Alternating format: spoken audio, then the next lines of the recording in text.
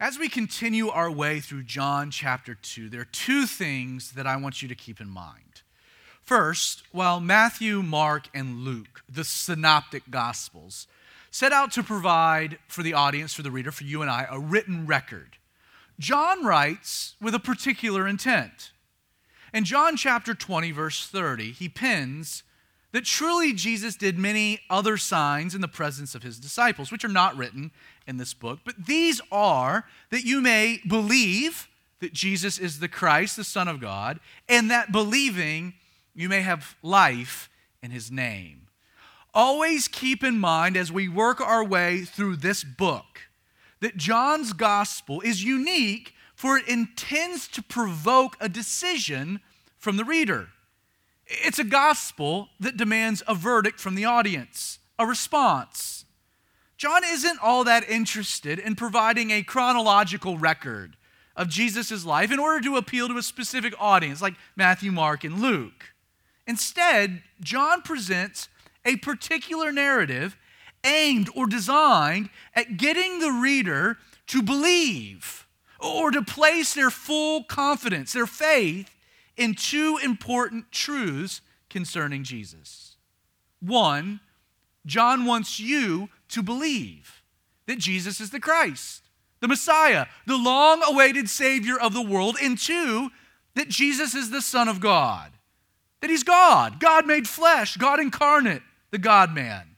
And note, absolutely everything that John includes in his gospel narrative concerning Jesus and his earthly ministry intends to accomplish these two very specific aims. The second thing that I want you to keep in mind as we get to John 2, verse 12, is the contextual flow of this chapter. As we saw last Sunday, in the first 11 verses of this chapter, we're provided this amazing story of Jesus transforming water into wine. Not only is this miracle unique as Jesus' first, but as the beginning of signs, verse 11, the symbolism of the miracle is not only obvious, but is very intentional. As we discussed, there's so much more behind the events of this wedding in Cana than the plain reading suggests. Because of sin, the wedding party, a picture of the world, was in desperate peril. The joy represented by the wine offered by the world, it had run out. The tap had run dry. Not only could no man, apart from Jesus, provide a remedy to this fundamental problem, but the story illustrates also the ineffectiveness of religion as well. 6 pots of stone present at the wedding celebration sat empty. Though the law incorporated water for a person's outward purification, it was never used in the Levitical law to address man's internal thirst. These stone pots only existed to provide water aimed at temporary cleansing, the temporary cleansing of the outward man. The entire purpose behind John's inclusion of this first miracle, a miracle that none of the other gospel writers include, was to illustrate that Jesus had come to offer this world something radically different than any man or religion could do. Something that he would offer to a thirsty world lacking joy.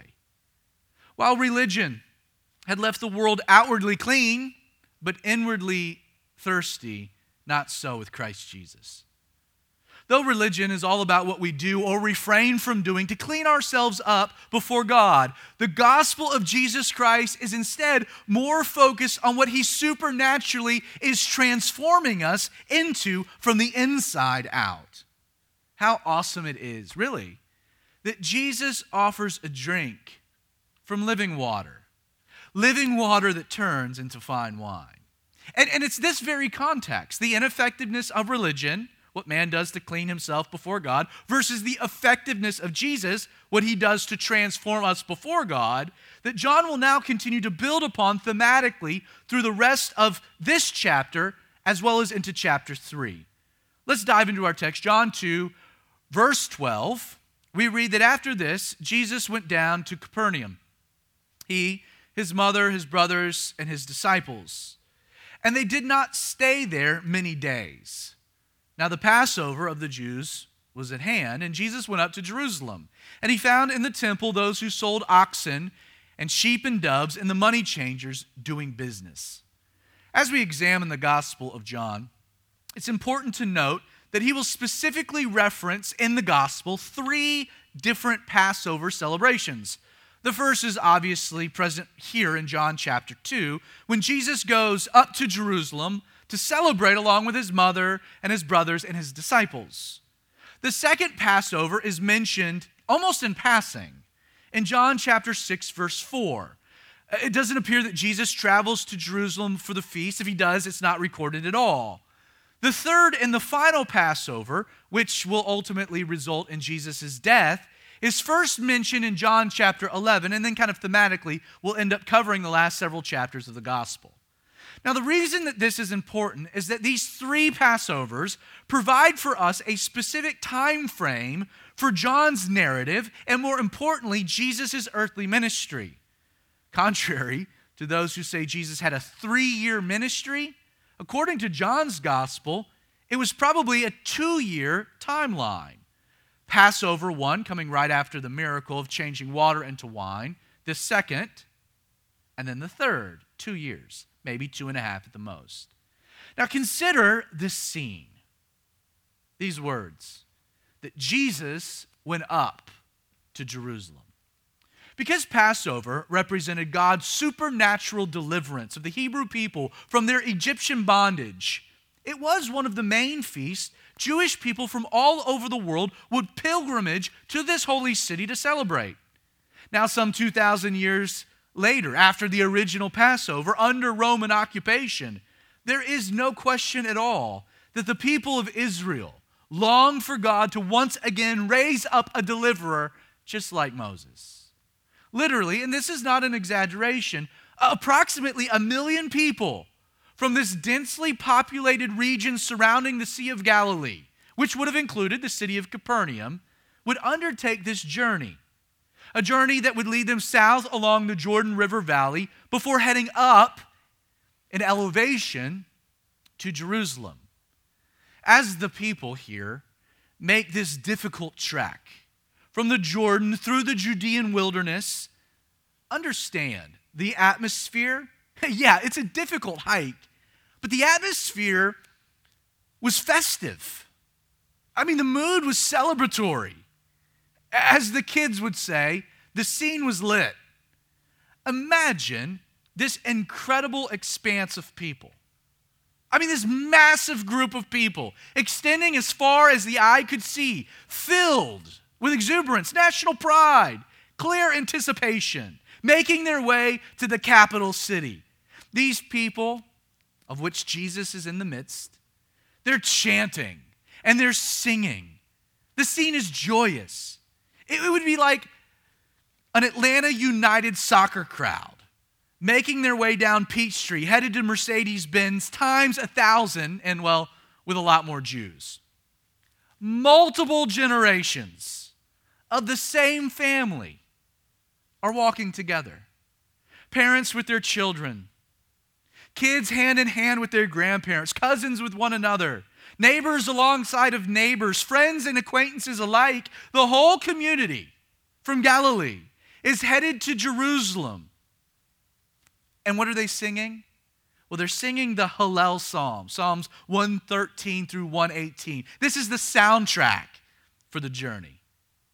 The anticipation, the excitement, it was palpable the closer and closer you got to Jerusalem. The closer you got to the city, the more the air filled with wonder. The people were headed to the temple to worship the living God. They were coming to offer their yearly sacrifice to atone for sin.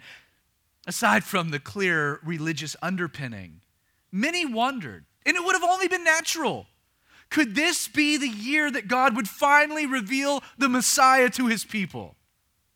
Though the city of Jerusalem itself was undeniably a bit underwhelming, it is worth pointing out, not so with the temple. Herod's temple was one of the wonders of the ancient world. It was an incredible sight to behold. According to historical records, the temple was completely overlaid with gold. Beyond this, because the Temple Mount was above the city, sitting up at the pinnacle of Mount Moriah, historians record that the structure could be seen from up to 10 miles away, glistening in the noonday sun. Now imagine, get yourself in the scene. Imagine the moment that Jesus and the mob of pilgrims caught that first twinkle. There she was, the temple, the house of God, the seat of religion, the source of their pride, their connecting point with their past, but a portal to heaven. The closer the people got, the more excited they became. Now, the temple wasn't very large. That being said, Herod the Great had constructed a large complex surrounding the temple that encompassed approximately 35 acres of prime real estate. As Jesus and the crowds of pilgrims approached the temple, they would have specifically entered the city from the east gate and then gone into the outer courtyard of the Gentiles. It was also an area of approximately 18 acres. Now, once again, consider. Upon entering the temple, what is it that Jesus would have seen? And don't forget, the temple was the most holy place in all of Judaism. It was the very meeting place between God and mortal man.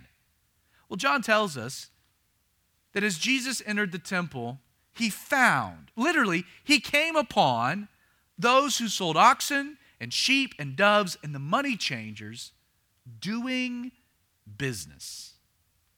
Sadly, a place that was designed, that God intended for reverence, a place occupied with weighty spiritual matters.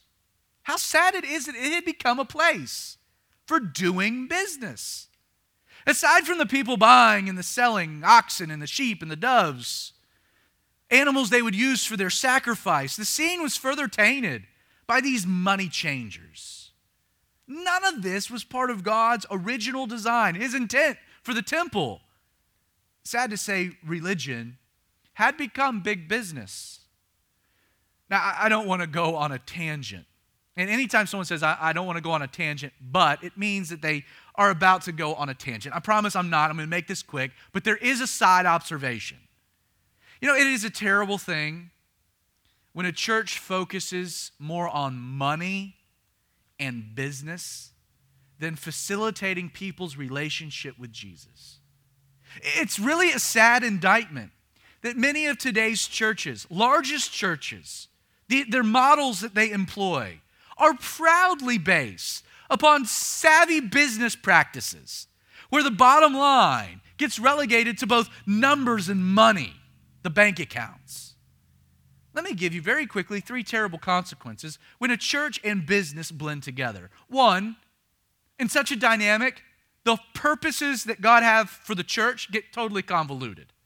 2, when such a thing happens, it warps the functional purpose of a church, making it more and more difficult for people to really cut through the business to encounter the living God. And the third consequence is it's such a terrible witness to the world around us. Don't forget, this was all taking place in the outer court of the Gentiles. It was the only part of the temple that the world could come to encounter the God of Israel. How sad that this is what the court of the Gentiles was occupied with. As Jesus enters the temple, after such a long journey, this is what he found. And as we're going to see in a minute, he wasn't very pleased. And he ends up acting accordingly.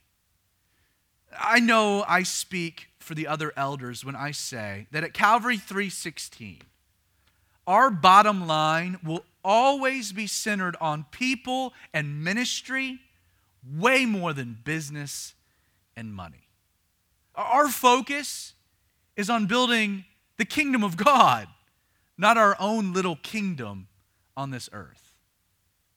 Now, before I explain how it was that this place of worship had become a booming business, let me just take a quick moment and explain the pivotal players behind this religious racket that Jesus discovered here. According to first century Jewish historian Josephus, Though Annas had served as high priest from 6 to 15 AD for many reasons, the Romans had decided to remove him from office.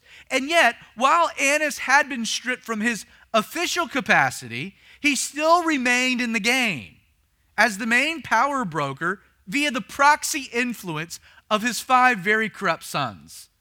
In actuality, his son-in-law, another character we'll come to find, his name being Caiaphas, had been given the official title of high priest, but Caiaphas really didn't possess any authority. Josephus actually tells us that Caiaphas, just as a figurehead, earned approximately $3 million a year. Not only was the temple and its business exclusively controlled by this one dominant family, but the scheme that they had cooked up to rip off the people had enabled him to amass not only incredible wealth, but immense political power. Everything about this was shady. Once again, many churches that turn into businesses, they do so for the exact same reason: the power and greed of one family. Now here's how the racket worked. It was required that during Passover, every family was to offer a spotless sacrifice to atone for their sins. Now, if you weren't able to bring your own sacrifice because of the journey or whatnot, one could be purchased from the priest at the temple. This was normal.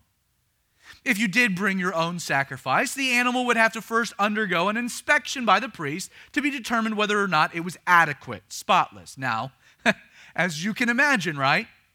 Because the priest had incentive for you to purchase one of their animals at, a premium price, they were all too motivated to find something of a disqualifying blemish. This is what more than often resulted. Now, since most people had to purchase their offering at the temple, because, it was the only way to really ensure you'd end up with a spotless sacrifice, the priests were able to jack up the rate, effectively gouging people who are doing what? Coming to worship God and offer an atonement for their sin. Always remember, the racket of religion will never allow you to ever be good enough. Because if you could, you wouldn't need them. But it gets much worse than that. Not only would the sacrifice you brought be disqualified, but since God had specifically forbid any, quote, graven images in the Levitical law, Roman currency, because it had the image and likeness of Caesar, wasn't accepted on the Temple Mount.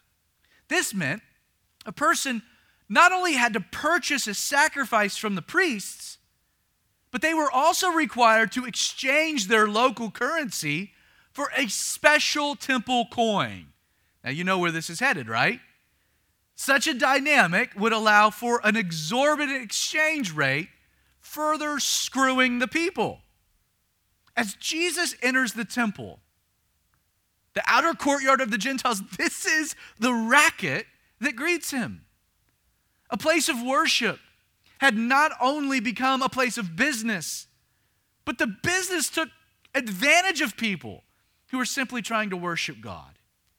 What should have been reverent, what should have been a contemplative experience, offering a sacrifice for sin and all that went into that experience had tragically been turned into a trying and difficult process by men greedy for personal gain.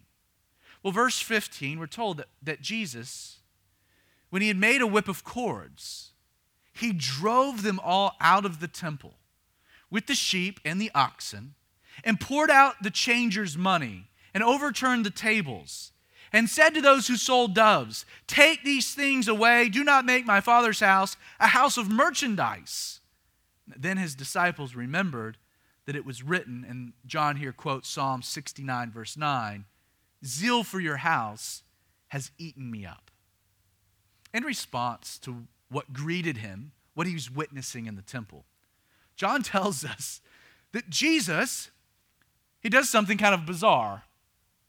We're told that he made a whip of cords. The idea is that Jesus didn't immediately react to the things that he was seeing in the temple. Instead, Jesus took the necessary time to act with both careful deliberation and thoughtful consideration. He didn't react, he took the time to react. Act with intention. My point is that Jesus didn't fly off the rails in a fit of anger. Jesus didn't enter the temple and see red.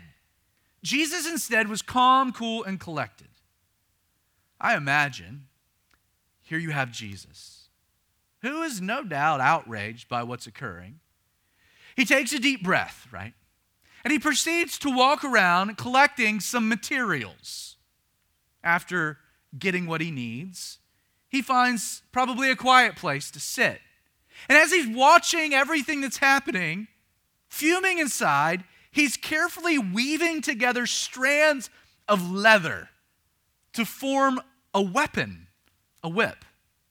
In the King James Version, we read that Jesus actually made, quote, a scourge of small cords, which is very similar to the device used by the Romans in scourgings.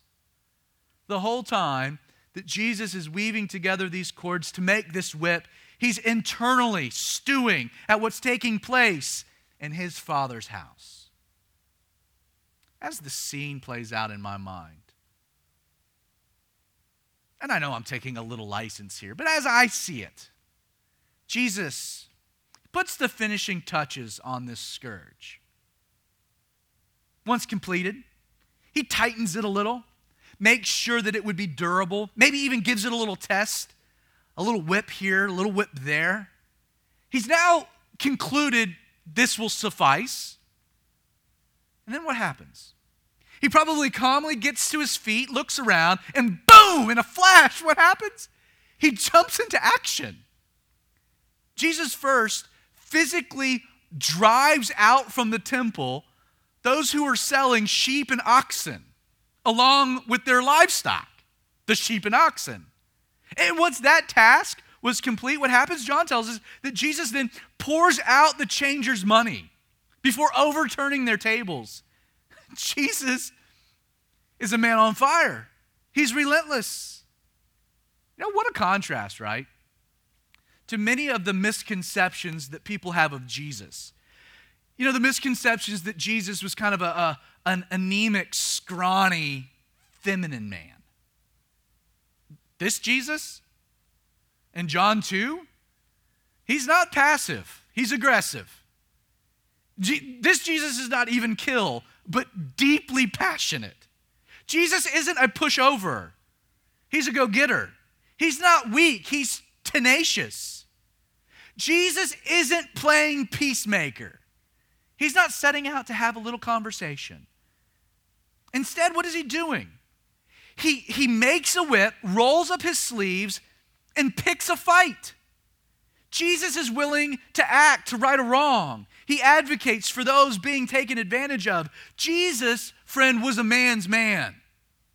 I mean, truthfully, people saw him as a revolutionary in his day. Jesus was the type of man that men gave up everything to follow. Please understand, the intensity established in the Greek language, what John's describing, it's very, very strong. This word translated to drive out. It means to violently expel. There's no initial conversation. Jesus is acting with premeditation. And he's using a weapon to commit an act of violence. Gandhi would have been appalled. In this moment, Jesus is more Malcolm X than MLK. Aside from all of this, the Greek word we have translated as overturned, it describes the act of churning over soil with a plow. Jesus didn't just turn over the tables. He ground them to a powder. He destroyed them. And then when John says that he poured out the money, it can literally mean the money gushed forth. He didn't care where it went. Jesus is active and he's angry, but, and this is important, the entire time he's also measured and in complete control. Pastor Ed Taylor, he makes this observation. He says this wasn't an outburst of wrath, but rather it was righteous indignation. Really, put yourself in the scene. Like, don't forget, it's Passover. I mean, the populations of Jerusalem have swelled to capacity. People are excited. Anticipation is in the air. The Romans are a bit on guard. The temple is packed with pilgrims. Children are running around. Animals are everywhere. Money is changing hands. The bantering back and forth. And then, in the midst of this scene, out of nowhere, Jesus, who is not known by the masses, he flies off the top rope, brandishing a homemade whip. He goes on the offensive. He goes on the attack. Now imagine you're there. Mob of people. You don't see what's going on, but a commotion ensues, right? At first, you, along with everyone else, have no idea what's going on. But then people are starting to scurry. Those involved in the racket, they're diving for cover, but then they start to scramble as Jesus is driving their livestock from the building. The money changers, they're aghast as Jesus kicks over and smashes their tables, scattering their ill-gotten gains everywhere. And all the while Jesus is doing this, he's crying out, "Take these things away. Do not make my Father's house a house of merchandise." What a scene, right? And you can imagine, understandably, that people are at first taken back. Though everyone hated the racket, though everyone hated the fact that this process to offer a sacrifice had become so unnecessarily cumbersome. I mean, it was what it was. Really, what could be done? Who dare stand up to the temple cartel? Sure, I'm taking a little license in how I read the story. I get that. But let me ask, don't you find it a little odd that no one attempts to stop Jesus? Doesn't that seem a little odd from the text? No one challenges him. Now, personally, I believe that the reason this is the case is that after the initial shock subsided, once people really started to see what was happening, what Jesus was doing, I think the people started cheering him on. They started rallying around him. Why? Because Jesus was defending them. Imagine you had come to the temple. You don't have too much money. You had brought a sacrifice. That sacrifice, you knew it was spotless. It was yours. It was your gift to God. But then some crook said it had a blemish. You don't see it, but it was. And then you went to buy one of their animals, but you were kicked off of that because you had to go exchange money. By the end of it, you had ended up with a terrible little lamb, and you were broke. You were getting screwed. You see, people started cheering Jesus on because they hated what was happening too. Jesus was boldly doing what no one dared. He was taking on the establishment, attacking corruption head on. No love was lost, right? When the multitude saw Jesus go after these underhanded money changers, about time, they all reasoned. Now, I can't say this for sure, but it's likely that behind the kick drum, screeching electric guitar, slap of the bass, I imagine John. John was whispering something like this: "Raise up your ear. I'll drop the style and clear. It's the beats and the lyrics they fear. The rage is relentless. We need a movement with a quickness. You are the witness of change, and to counteract, we got to take the power back." And then Peter's next to him saying, "Yeah, we got to take the power back." And Nathaniel's like, "Yeah, we got to take the power." Okay, it's a Rage Against the Machine song. You can look it up on your own. It was fitting for the moment.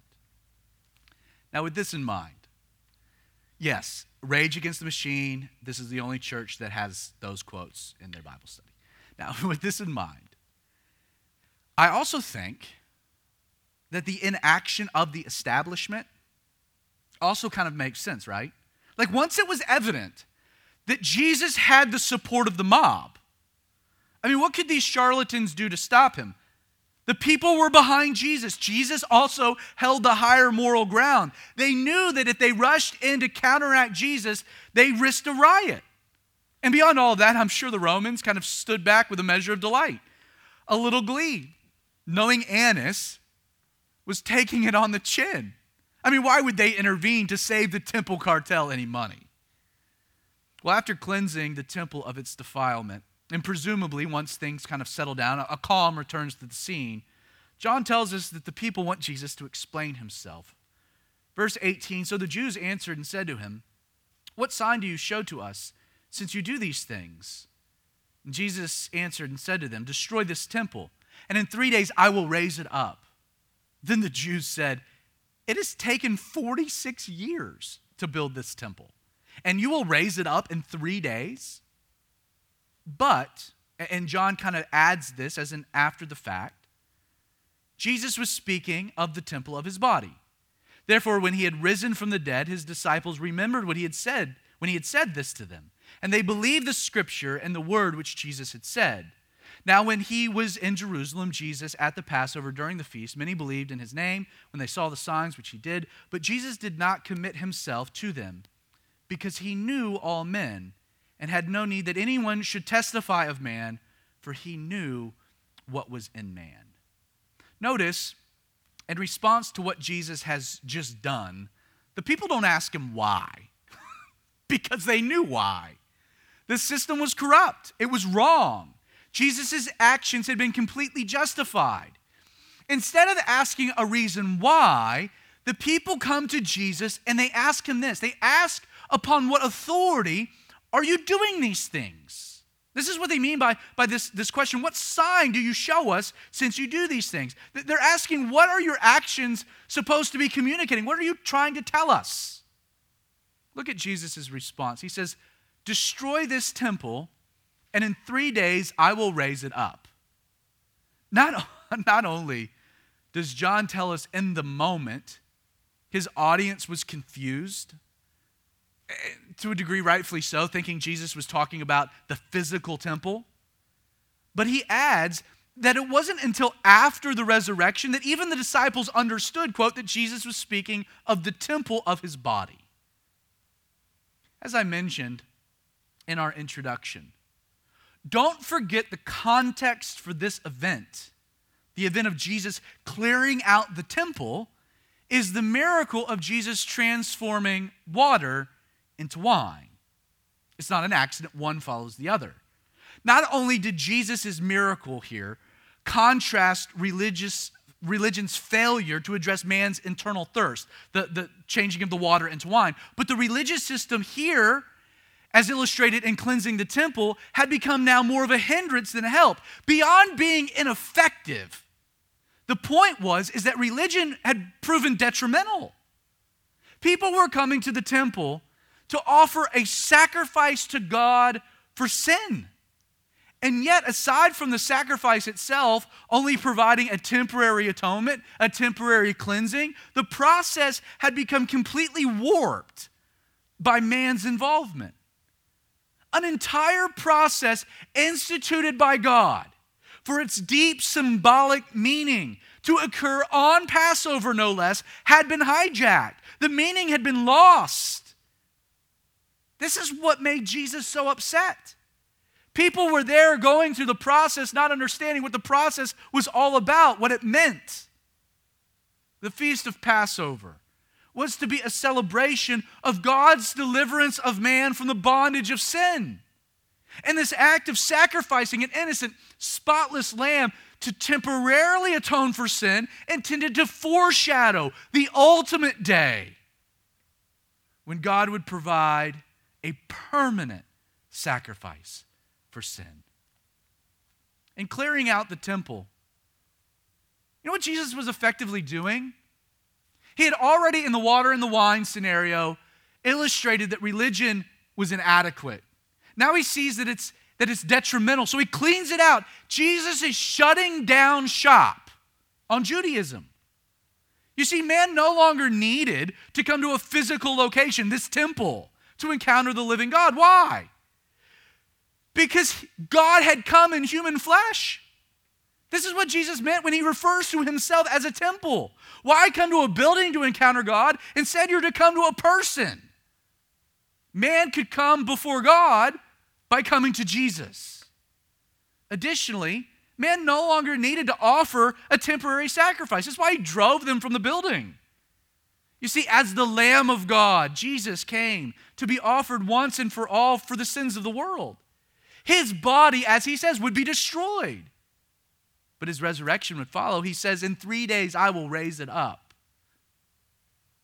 Even at the beginning of Jesus' ministry, he was keenly aware of his future destiny. Now, there are some scholars who say John here is recording at the beginning of his gospel an event the other gospel writers place at the end of theirs. And it's true that Matthew, Mark, and Luke record an almost identical moment when Jesus clears out the temple. But they place it at the end of Jesus' week of Passion, the final Passover, the one that would result in his crucifixion, the third Passover. Now, while there are undoubtedly major similarities, I don't believe the events are the same. Don't forget, John is writing much later. He's writing with the advantage of reading the Synoptic Gospel. He's read Matthew, Mark, and Luke. He's read the account of Jesus cleansing the temple at the third Passover. John was present. And yet it's almost as though now that he's writing later, he wants everyone to realize he's done this before at the first Passover. Which means here, because of John's intent, that the repetition of the event is deeply significant. Consider, Jesus transforms water into wine, begins his ministry, and heads to Jerusalem for Passover. Passover number 1, to clear out the temple. Jesus then specifically skips the next Passover, the second one, John 6:4, only to come back to Jerusalem for the third Passover at the end of his ministry. And what does he find? Nothing had changed at all. The same racket remained. So Jesus again clears out the temple before offering himself for the sins of the world. Like, in a sense, Jesus began his ministry declaring that religion was of no use. He clears out the temple. It's a waste. And then he ends his ministry with the exact same declaration. Why? Because the people hadn't gotten it. Friend, I need to say that if you hate religion, like if religion really sours you, if it really turns you off, I get it. If religion, you don't like it because of the obvious corruption, men enriching themselves off the sacrifices of others, the racket of never measuring up, the business and the money, I want you to know Jesus is right there with you. He finds those same things deplorable. But I must say, never make the mistake of allowing religion to taint your perspective of Jesus. Jesus came to do something different. Not outward cleansing and internal transformation, water that became wine. He came to be the place where man could encounter God and his love and his grace. Jesus didn't come to start a new religion. He came to put an end to religion and establish a relationship with him as the only basis for everlasting life. No one's asking you to become religious. All we're asking you is to meet Jesus. One more thought before we wrap things up, and we're running out of time. In 1 Corinthians chapter 6, verse 19, Paul writes, quote, "Do you not know that your body is now the temple of the Holy Spirit who is in you, whom you have from God, and that you are not your own?" You know, one of the most obvious applications of this story is the simple reality that Jesus actually cares what happens in his temple. He cared what happened in this temple. He cared what would happen to his own body. And now that the Spirit indwells you and you're the temple of the living God, he cares what's happening in your life as well. And note, Jesus will act according to what he finds, to what he comes upon. I want to ask you this morning, just consider, are there things in your life that Jesus wants to drive out? or even possibly overturn? Will you let him, or will you resist him? As we close,